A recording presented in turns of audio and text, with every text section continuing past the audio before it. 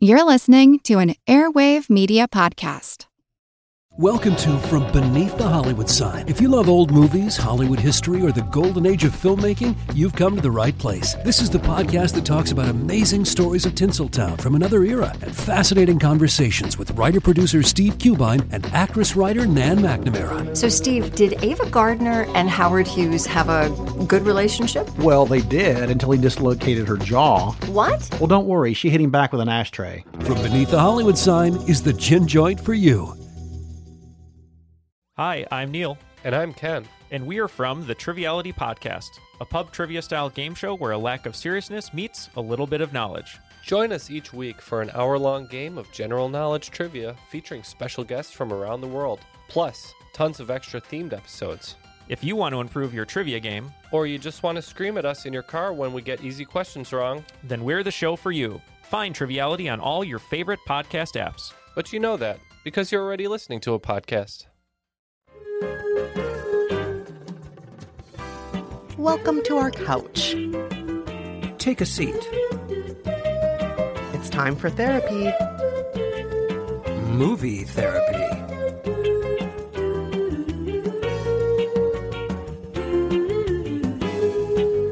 I'm Kristen Meinzer, culture critic and co-author of How to Be Fine. And I'm Rafer Guzman, film critic for Newsday. In each episode of Movie Therapy, we offer up dubious advice and outstanding TV and movie recommendations for whatever ails you. As usual, our disclaimer, we are not real therapists, but we are real TV and movie critics. That means something, right, Rafer? You can't take that away from us. No, you can't take away our license because we don't have one. So, Rafer, let's get to this week's letters. I'll have you read the first one. All right, we're going to start off with a letter from Emily Lonely Hearts. And she writes, Dear Rafer and Kristen, I'm a 32-year-old woman, and I'm pretty normal. I have lots of good friends, a loving family, a steady job, and interests and hobbies that I enjoy. Yet, I've been single my whole life, and now at 32, the pool of men seems to get smaller every year. I've watched my friends fall in love, get married, and start to have babies, while I can't even find a boyfriend. I'm not gorgeous, but I would say I'm pretty average looking and exercise regularly. Every guy I date breaks it off after a few dates with some excuse. I know you can't help me find a boyfriend, but maybe there's a TV show or movie that might make me feel better. Please, no suggestions where the ugly or outcast girl gets the hot guy at the end. Oh, Emily Lonely Hearts. We are sorry that you're feeling lonely. It's tough when you want love and it seems like it's not sticking. And I think we've all been there at some point or another that we've wanted love and it's just not sticking for whatever reason. I mean, maybe not you, Rafer. Me, though, many times that's been the case. Now, Kristen, we've talked about this on the podcast before. You have been on many, many dates, and you have always said that your dates always go outstandingly, that you're very good at dating. But I will tell you, I don't think I've ever had a decent date in my entire life. I think every date I have not, that's not the woman's fault. I just think every date I have ever been on has just been a terrible experience. Oh my gosh. I'm laughing because I'm thinking about the date you went on with your wife when you proposed. You told me that story once. And just thinking about how terrible that date was, I'm like, and that's supposed to be one of the best dates of your life, and it was one of the worst dates of your life when you proposed.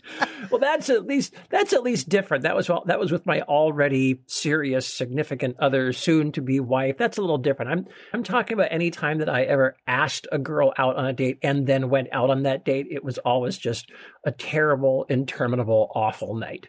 That's what I'm saying, for the most part. Why do you think that is? I don't know. But I don't know. I just don't think I'm very good in that. I just don't think I'm very good in that situation. And I think some people aren't either. And I think the other thing is, and this is kind of what I wanted to say to Emily Lonely Hearts, maybe, and I mean this in the best way, maybe the problem is you. Maybe you're kind of going out with these guys and you're not really feeling it. And, you think you're supposed to because, you're of a certain age and we're all supposed to be, hooked up at a certain point and you got to go out with a guy and you're supposed to, do this whole dance. Maybe you're kind of not feeling it. Maybe these guys, it seems unlikely to me that our listener is falling in love with these guys and thinking, this could be the one. Wow, that guy's fantastic. I feel this strong connection. And then the guy just vanishes. I wonder if maybe you're the one kind of thinking like, look, these guys are kind of okay, but you're not that excited about them. Do you kind of know what I mean? Yeah, that totally makes sense, Rafer. It does. And I know that I was looking at the New York Times wedding announcement stats. Oh, yeah. And in their statistics, 32 is the average age for a woman to get married for the first time. Ah. And so it makes sense that Emily Lonely Hearts, you're seeing your friends now the same age as you, getting married because it's a very typical age, 32. Sure. But that doesn't mean it's the only age to get married. I was over 32 when I got married. So many of my friends were over 40 when they got married. One of my best friends was over 60 when she got married for the first time. So there's no right or wrong age to get married for the first time. And Rafer, your point of maybe you're just going through the motions because you think that's what you're supposed to do because 32 is when people are supposed to get married. That might be true. But I just want to also put in a word here for if you really do indeed want to find love, to focus a little bit more on what you want, not what's happening around you, not your friends getting married, not your friends having babies, not your fear that at 32, the pool of men is so small. By the way, the pool of men is not that small when you're 32. I got to say, if you're dating 5 years down and 5 years up, oh my God, there are a gazillion guys between like 27 and 37 for you to date when you're 32. Kristen, 5 years down. That's scandalous. Scandalous. Shocking.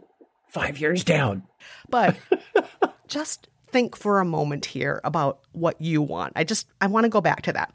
Don't look at the externals. Don't look at what you think is the shrinking dating pool. Don't look at your friends. Look at yourself. I agree. What do you really want?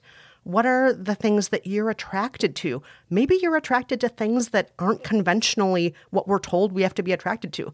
Maybe in your heart, you realize, oh my gosh, I've only been chasing guys who are 6 feet and taller, who are only this race, who are only this weight, who are only this profession. And maybe when it comes down to it, in your heart, you're like, oh, I don't actually need those things. These are externals that I've been seeing other people chase after. These are things that society is telling me to like. Yep. For example, my friend Jolenta, who I host my show By the Book with, her husband is half a foot shorter than her and bald. And she wasn't listening to convention. She was listening to her heart. And it's like, oh, I'm just hot for him. It doesn't matter what the world tells me. What matters is, what do I have the hots for? Who gives a damn if he's bald and short? Who made up the dumb rule that guys have to be tall and have hair? This is malarkey.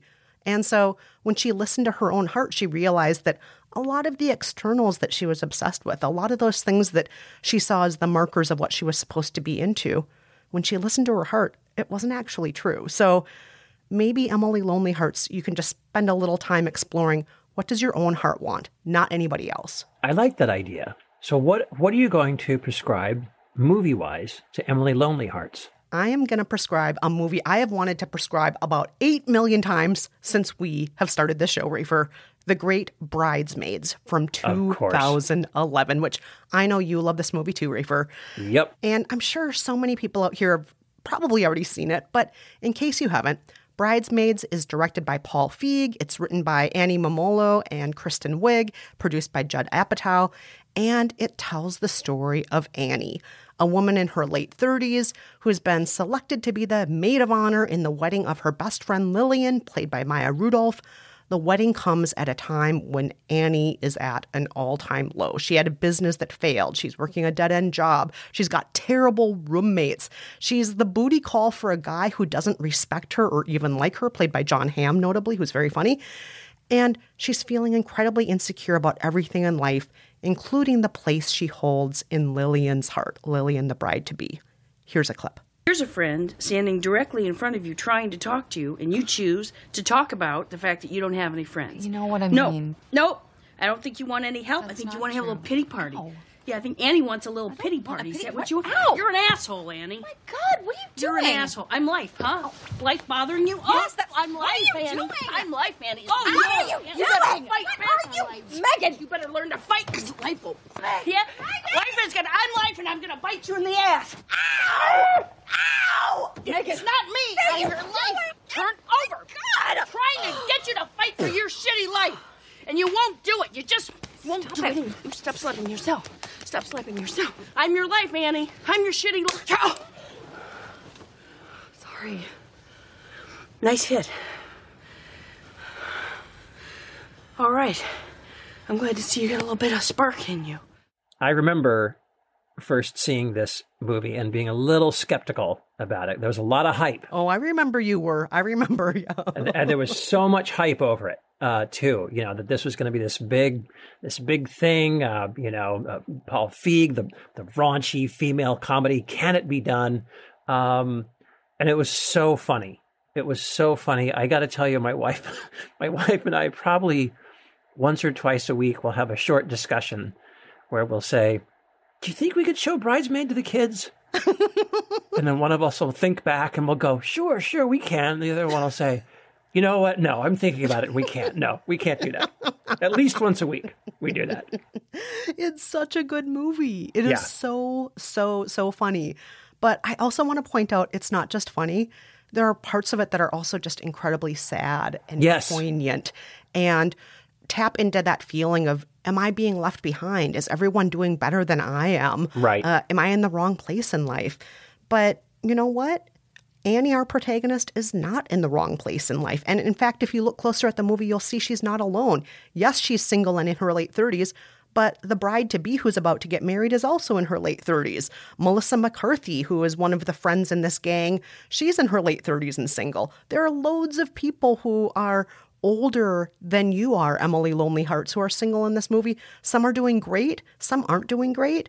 And frankly, some of the people who got married in their 20s or early 30s are not doing great. True. Just because they got married on that timeline doesn't mean they're happy. It doesn't mean they like their kids. It doesn't mean they like their husbands.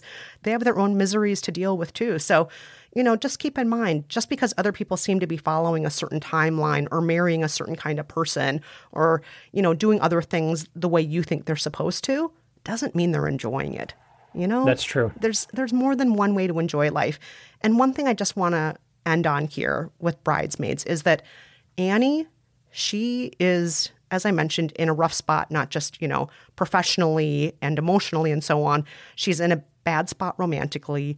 And she has a certain idea of the kind of guy she's supposed to be with. Obviously, who wouldn't think they were supposed to be with Jon Hamm? Look at him. Right. But the guy she ends up starting to develop feelings for by the end of the movie, and I'm not going to say there's happily ever after here. I will let you come to your own conclusion. But by the end of the movie, the guy that she's starting to develop feelings for was never her type. He's not the right profession. He's not the right looking guy. He doesn't look like Jon Hamm. But in the end, maybe she realizes the thing that isn't what she wanted might be the thing that she will love the most. So there you go.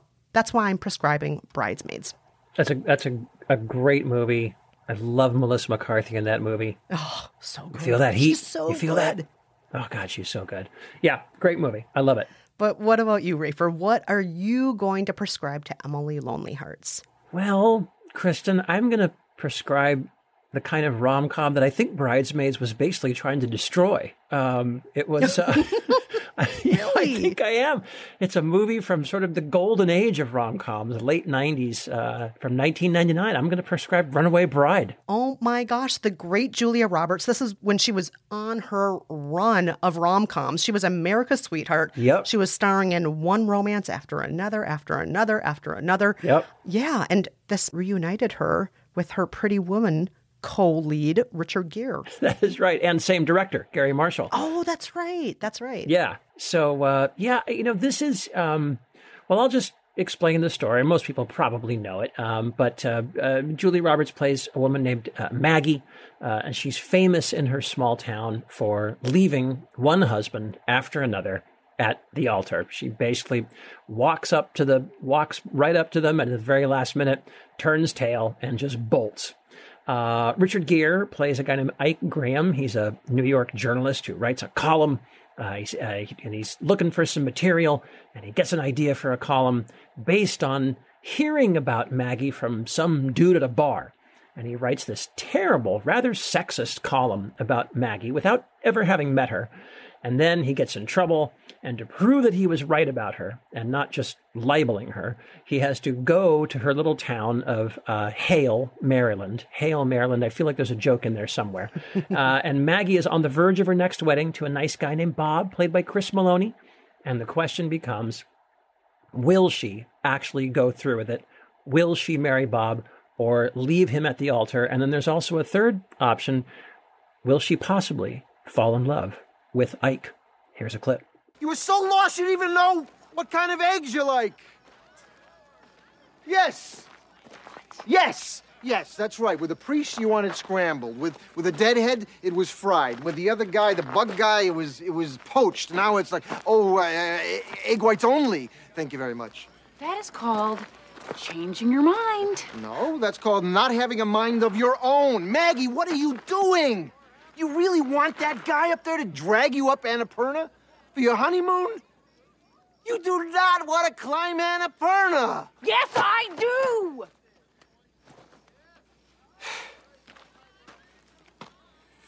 No, you don't. Oh, Ray, for that cliffhanger of a question. Who knows? Who knows who Julia Roberts might fall in love with? I'm just throwing it out there as a possibility that she might fall in love with Richard Gere. We're not going to say. Don't spoil it, Kristen. All right, but you've hit the nail on the head here. This is a thoroughly ridiculous film in pretty much every way. I'm aware that nothing about it rings true. The very first thing that drove me nuts about it was that Ike, the columnist, New York columnist guy who writes for USA Today, a paper that is not based in New York and never was. They were always in the Washington, D.C. area. Why does he write for USA Today? And I never really bought Richard Gere as a New York journalist. I never really bought Julia Roberts as a hardware store assistant. It doesn't quite jibe.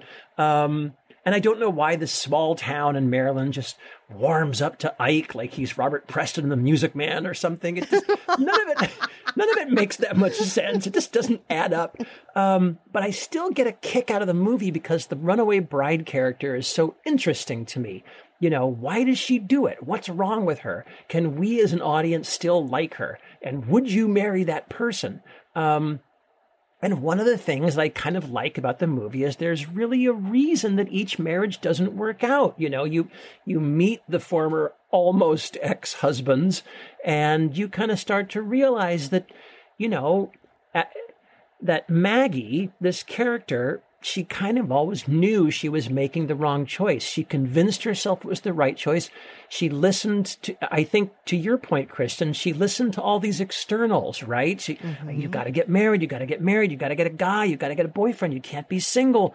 She keeps getting suckered by that message. And then at the very last minute, right, when she's really gotten herself into the hottest of possible waters, she leaps out and blows everything up and runs away. And I just feel like, maybe for our listener, for Emily Lonely Hearts, maybe you stop looking at yourself as the victim here and ask yourself what you're really feeling about these guys. Are they that great? Or are they really guys that you just don't happen to click with? And maybe one of these days you'll meet the right guy. Just don't marry a columnist who writes completely defamatory stories about people he's never met.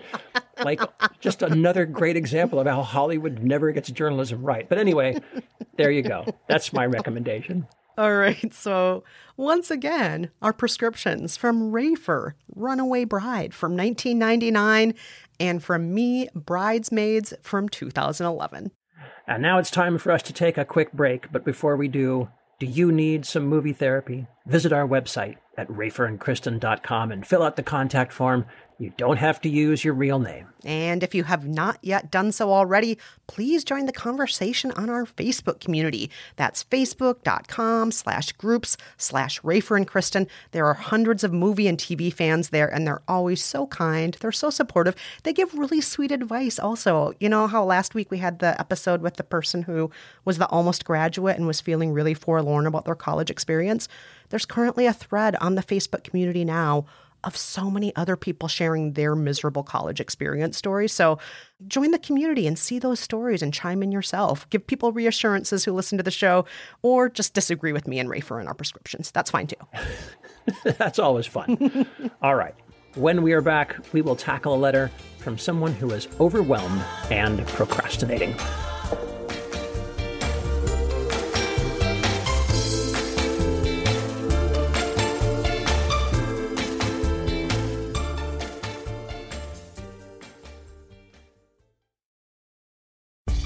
You can spend less time staying in the know about all things gaming and get more time to actually play the games you love with the IGN Daily Update podcast. All you need is a few minutes to hear the latest from IGN on the world of video games, movies, and television with news, previews, and reviews. You'll hear everything from Comic-Con coverage to the huge Diablo 4 launch. So listen and subscribe to the IGN Daily Update wherever you get your podcasts. That's the IGN Daily Update, wherever you get your podcasts. We're back with our second letter of the week. Kristen, you want to take this one? I sure will. We have another Emily in the house, Rafer. No kidding. But this is not an Emily Lonely Hearts. This time we have Emily Academic, who writes, Dear Rafer and Kristen, I earned my PhD 2 years ago and joined the faculty at a large research university. Although I have accomplished a lot to be where I am, there are times when I feel such fear and anxiety about the next grant proposal or journal article that I procrastinate by doing all the other kinds of work that can fill the day. Worse, I may stress eat, or God forbid, I'll clean the house. I need to use my time better to make progress towards tenure. What can you prescribe to help me put down the heavy burden of overwhelm, stop procrastinating, and approach projects like a boss? Two word choices there that cracked me up. One was overwhelm as a noun, which is real. That's a true thing. I had to look that up, Rafer. I didn't know that. That's right. That's right. Proper usage there. And then also like a boss. Where did that come from? When did people start saying like a boss? I don't know where that came from. Isn't there a song about being like a boss? I don't know. There are so many movies called Like a Boss, aren't there? I think there was the Tiffany Haddish movie, I think, maybe. Was that Like a Boss? I can't remember. Maybe? Oh, gosh. Anyway. Anyhow. Yeah, we want you to be like a boss, too. Completely. And listen, you're Emily Academic. You are not alone on this. Everyone procrastinates. Everyone finds something else to do when you've got something in front of you that you don't want to do. And it is kind of amazing, right? The things that you will do that you hate doing, right? Like she said, clean the house, right? No one ever wants to ever do that. But that's when you know you're in trouble, when you're doing something else that you actually despise doing. That's when you know. I made a PowerPoint presentation the other day instead of doing what I needed to do.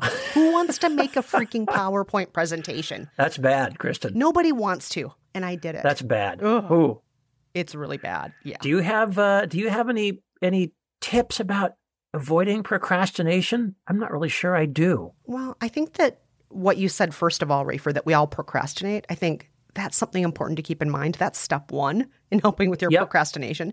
Just to remember, you're not alone. We all do it. Anyone who says they never procrastinate, I don't like liars. Go somewhere else. Stay away from me and my family. You're clearly a problem. I don't like non-procrastinators. Yeah. The other bit of advice I have is stop looking at the big picture and start looking at the little steps you can take instead. Don't look at the 1-year deadline on that next grant application. Look at this one form. Today I'm going to fill out the first of 6 forms, and then tomorrow the next of 6 forms. Maybe just set a timer for 30 minutes. Maybe just write 55 words a day, and I'll explain why with my movie prescription. Look at the tiny bits that you can bite off, and every single day, if you take a bite, eventually you'll get through it.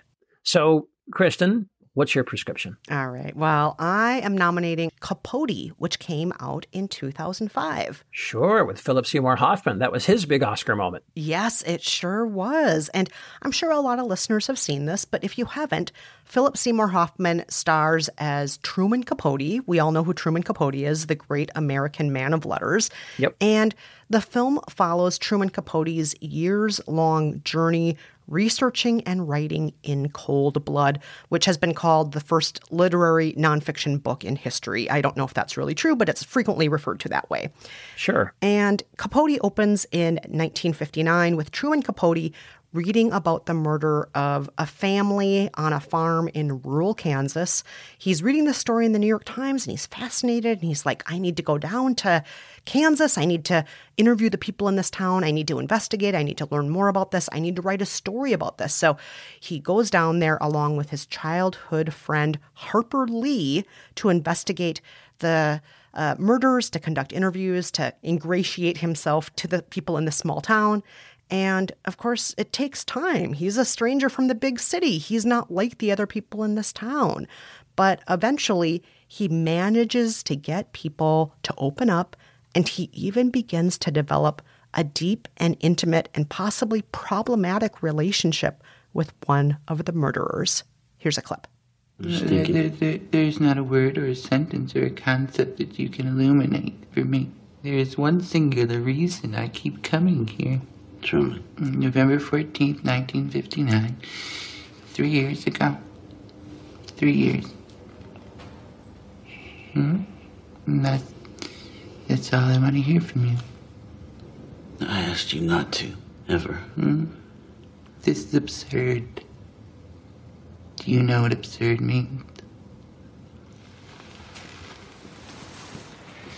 I'm ready. I have a plane to catch. I found your sister in Tacoma. Maybe she'll talk to me about something useful. Please don't go out there.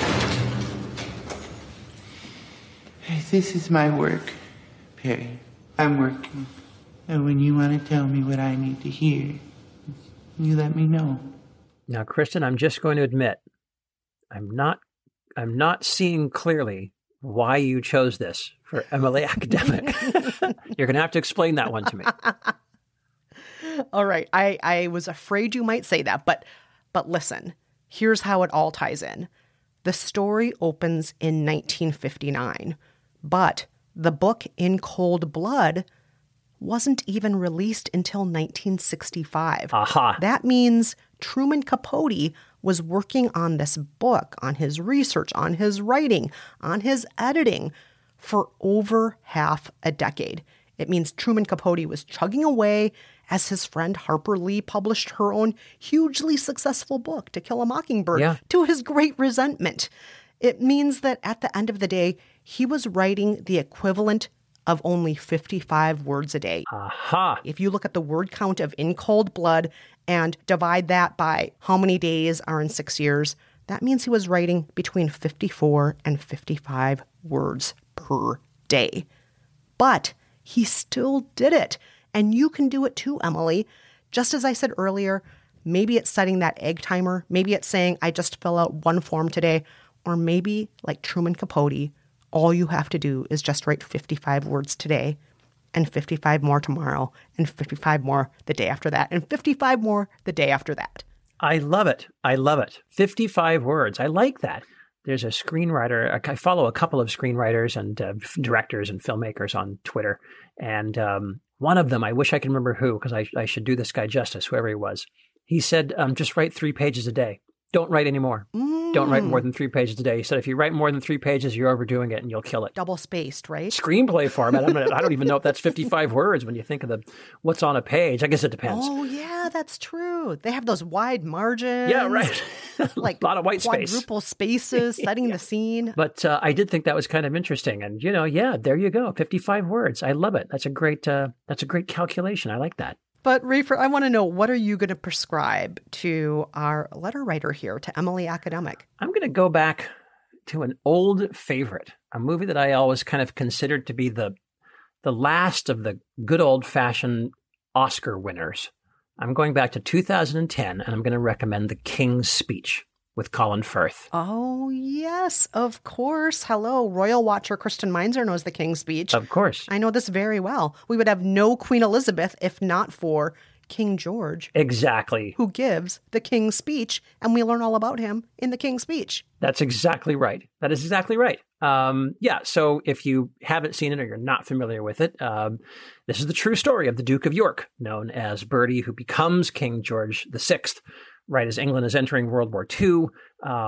Bertie, played by Colin Firth, seems like a good person, a capable person, smart, charming, well socialized, all the things you'd need to be a world leader, except for one thing: he has a stutter. And it's very difficult for him to get through a simple sentence sometimes. And when he's nervous, it's almost impossible. And this is the era of radio, and people like Hitler and, Churchill are going to, lead their respective countries by talking to their public on radio. This is the way you lead a country back then. So Bertie has to go find a speech therapist, a guy named Lionel Logue, played by Geoffrey Rush. And Lionel claims that he can fix, if you will, the King's Speech. And here's a clip. It'll be like mad King George III. It'll be mad King George the Stammerer, who let his people down so badly in their hour of need. What are you doing? Get up! You can't sit there! Get up! Why not? It's a chair. No, that is not a chair. That is St. Edward's chair. People have carved their names on it. Chair is the seat on which every king is held and in queen place by a large rock. That is the stone of Scone. You are trivializing everything. You trivialize. I don't care how many royal arsenals have sat. Listen to me. Listen to me. Listen to you by what right? By divine right, if you must. I am your king. No, you're not. You told me so yourself. You said you didn't want it. Why should I waste my time listening? Because I have a right to be. I have a voice. Yes, you do. You have such perseverance, Bertie. You're the bravest man I know. You'll make a bloody good king. I love this movie, Rafer. Not just because I'm a royal watcher, but I just think that every minute of the movie makes sense to be there. Yes. They use the time so perfectly. It's so beautifully written, so beautifully edited. The lighting and the costume design is just perfect. You actually feel like you're stepping right back into time, right into that moment. And you can't help but cheer for Colin Firth in this. Oh my God. You just want him to be able to speak so badly in a way that will, touch the hearts and minds of his country. You want him to be able to. Oh, yeah. Yes. Oh, it's a great story. And like I say, a true story. And it also has a little backstory that you may know. But I've got a little bit of a connection to it because the screenwriter, David Seidler, I think that's how you pronounce his name. He's originally English, but he grew up on Long Island, and that's how I got to interview him. And he grew up with a stutter. And I think he always felt like it was caused by the anxiety he felt about World War II as a kid and leaving home during that time. I think there were some other exacerbating factors. I think his parents kind of didn't quite know how to deal with a stutter. Anyway, he grew up with a very bad stutter, and he was always fascinated with the story of King George VI. And he worked on this screenplay about it for years and years and years. He even wrote to the Queen Mum, King George VI's wife, got her permission to write it, but she said, "Please, not in my lifetime." Oh, interesting. Yeah. She just felt like it was too painful, and she kind of gave him this sort of tacit permission to write about it after she died. And as we all know, it took her a very, very, very long time to die. And by the time that she did so, David Seidler was in his 70s. And when he won the Oscar for the screenplay, he was 73 years old. So it's kind of a remarkable story. And the other thing about David Seidler, I remember, is that he overcame a stutter himself. He didn't have someone who helped him or trained him like a speech therapist. He overcame it himself. He cured himself of his own stutter. And I remember being amazed talking to him in the interview that he had no trace of it at all. And I kept thinking, is it going to come back because we're talking about it the entire time? That's all we're talking about is his stutter. But he was completely over it. So I will bring this around to our listener, I promise. Here is why I recommend this movie. I feel in a way like Emily Academic has a kind of a stutter. It's not in your speech. It's sort of in your life. You're starting, you're stopping, you get overwhelmed, you get nervous, you can't do it, and you don't finish. David Seidler, I remember, said he kind of spent a lot of his time just keeping quiet because he had this thing. And I feel like, our listener, maybe that's what you're doing. You're letting a mental block kind of get in the way of what you want to do and what you need to do. And like Kristen was saying, in the movie, Bertie just has to take things slowly. He's got to speak one word at a time. When he's stuck, he just has to concentrate on it, power through, be patient, take as long as he needs to take, and then he's got to go on to the next word. And that, I think, is what you're going to have to do. You got to break it down, power through, focus. And you can do this because, like the stammer, I don't want to say a stammer or a stutter. They're not real, but you can overcome these things. And I think you can do it, whether you do it yourself or whether you go to someone for help. I think you can overcome this and solve this problem. Beautiful prescription, Rafer. Beautiful. Well, thank you. It's a fun movie. And, like I say, it kind of takes me back to the days when the Oscars sort of still mattered. And there were films that would come out and sweep the Oscars and people get all excited about it. So there you go. So just to recap, from Kristen, Capote from 2005, and from me from 2010, The King's Speech. All right. We're going to take a quick break. But before we do, thank you, everyone who's rated and reviewed us in Apple Podcasts. We're up to nearly 600 reviews, which is phenomenal. For example, Dynamite Blue recently gave us 5 stars and wrote, "From a real-life therapist to the movie therapists. I love this podcast.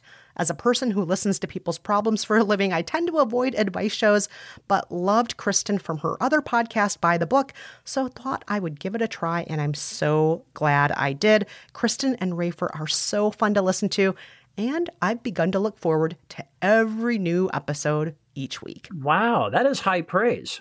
A real therapist. Yeah, real therapist. Yeah, somebody with a license, unlike us, Rafer. That's right. That's amazing. Also, I love the name Dynamite Blue. That's the 80s thriller I never wrote. I'm going to steal that title. Oh yeah, there's going to be lots of like metallic miniskirts and motorcycles. That's great. God, that sounds good. Oh yeah. Oh, I love it. Yeah, little New Order on the soundtrack. Boy, I'm going to write that. All right, stay with us.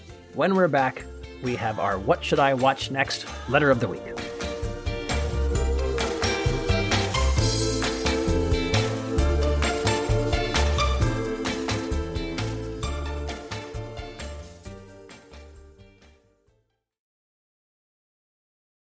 Hello, everybody. We are back, and it's time for our What Should I Watch Next Letter of the Week.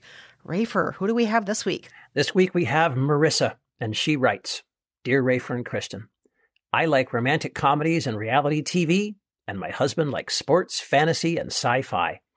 It's very rare that we find a show we both love. But we watched Ted Lasso on your recommendation, and it was that rare show that was perfect for both of us. We loved the characters, the dialogue, the humor, and the soccer. But now we're at a loss. What should we watch next?" Now, Rafer, I got to take my hat off to you for this because after you recommended Ted Lasso, when was it, like a month or two ago? Yeah. We've gotten so many letters just like this one from Marissa. I know. So many people are so in love with Ted Lasso and don't know what to watch next. So I'm going to point the finger at you and give you the credit, but also the blame. Look at all these patients we have now.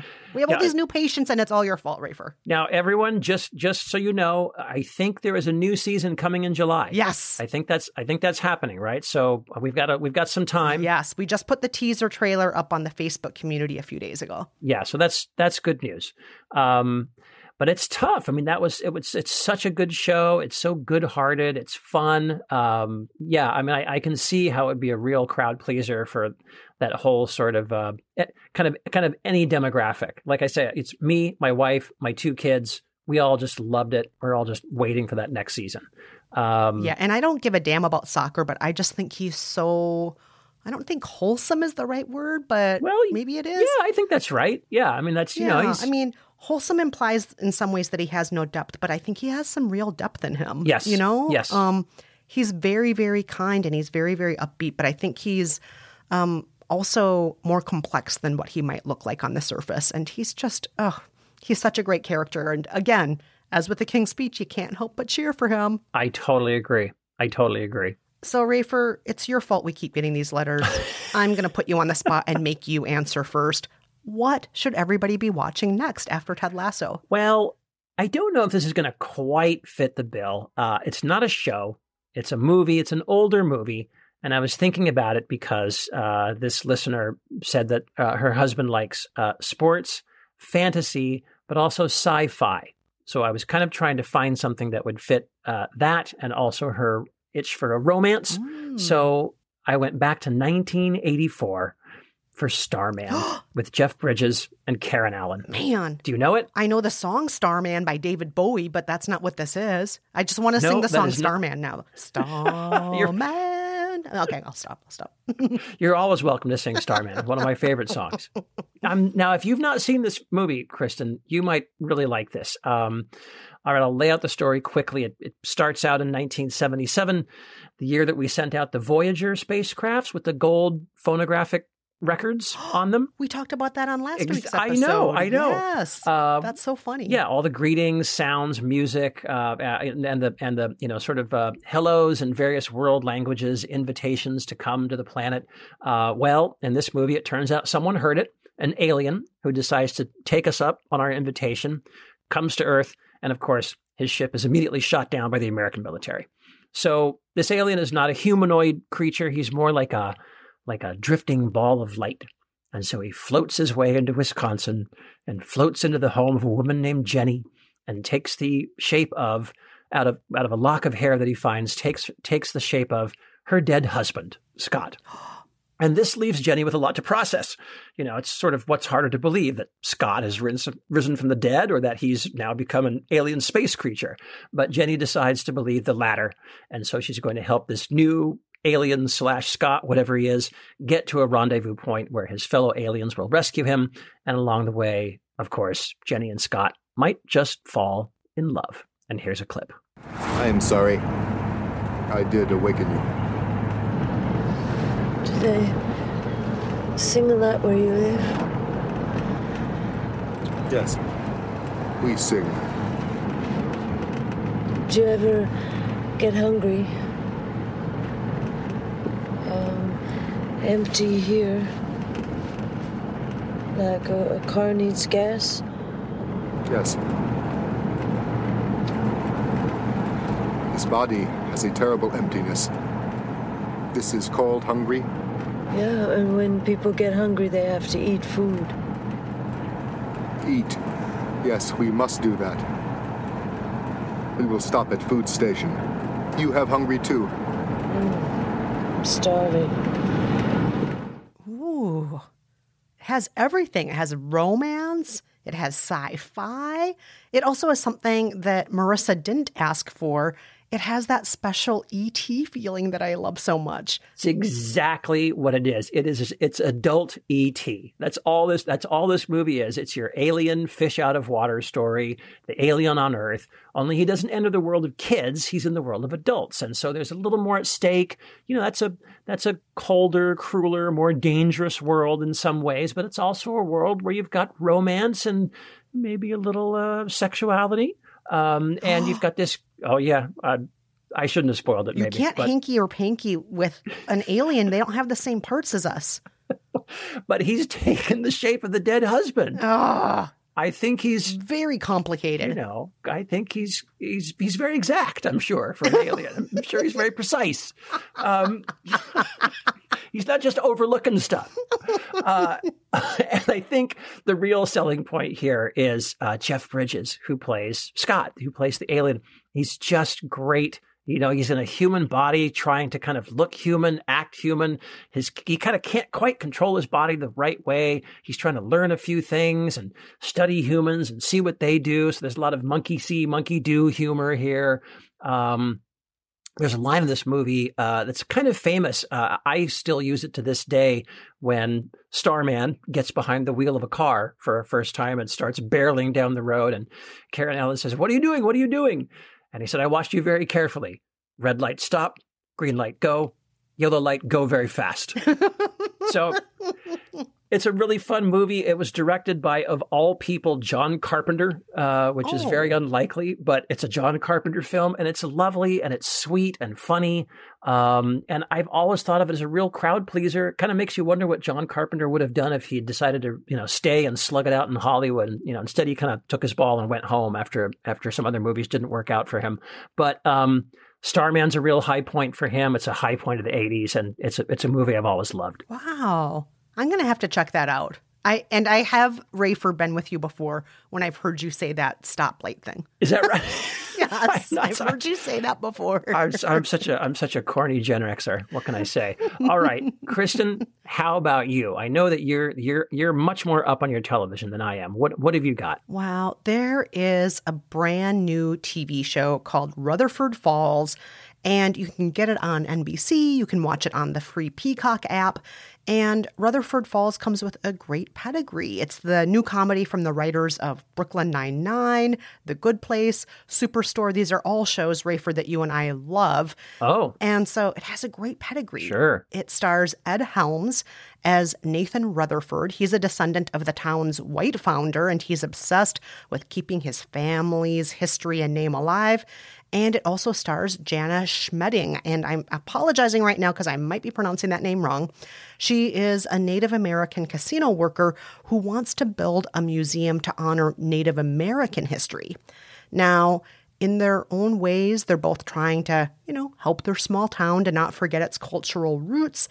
But as the show unfolds, we come to see that the culture of the town is much more complicated than what the residents have been told, or than what the leads ever knew.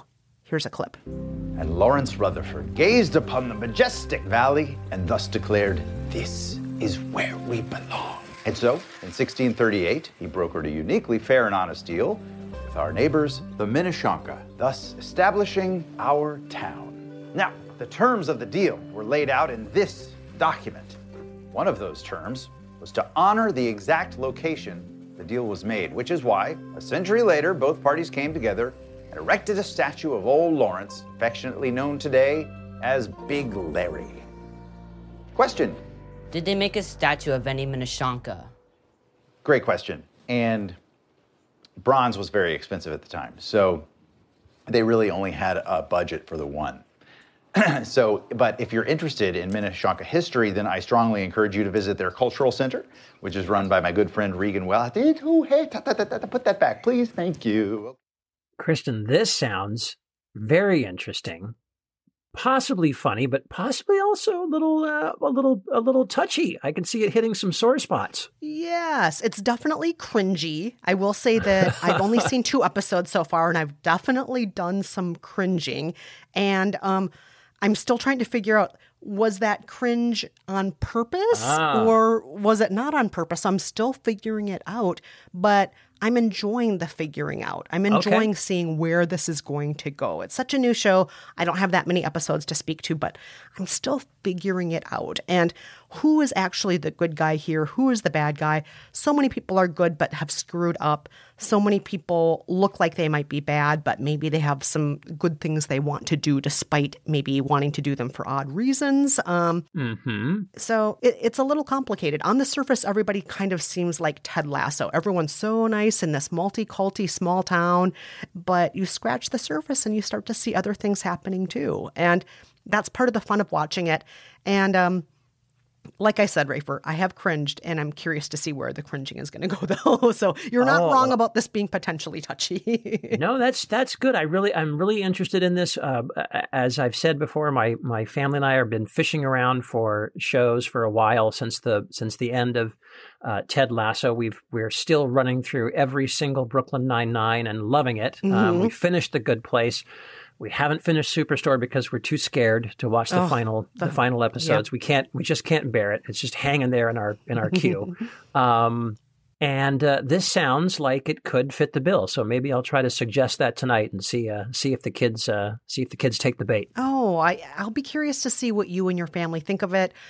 Just a note here, Marissa, I do want to point out to you, you said your husband likes sci-fi and sports.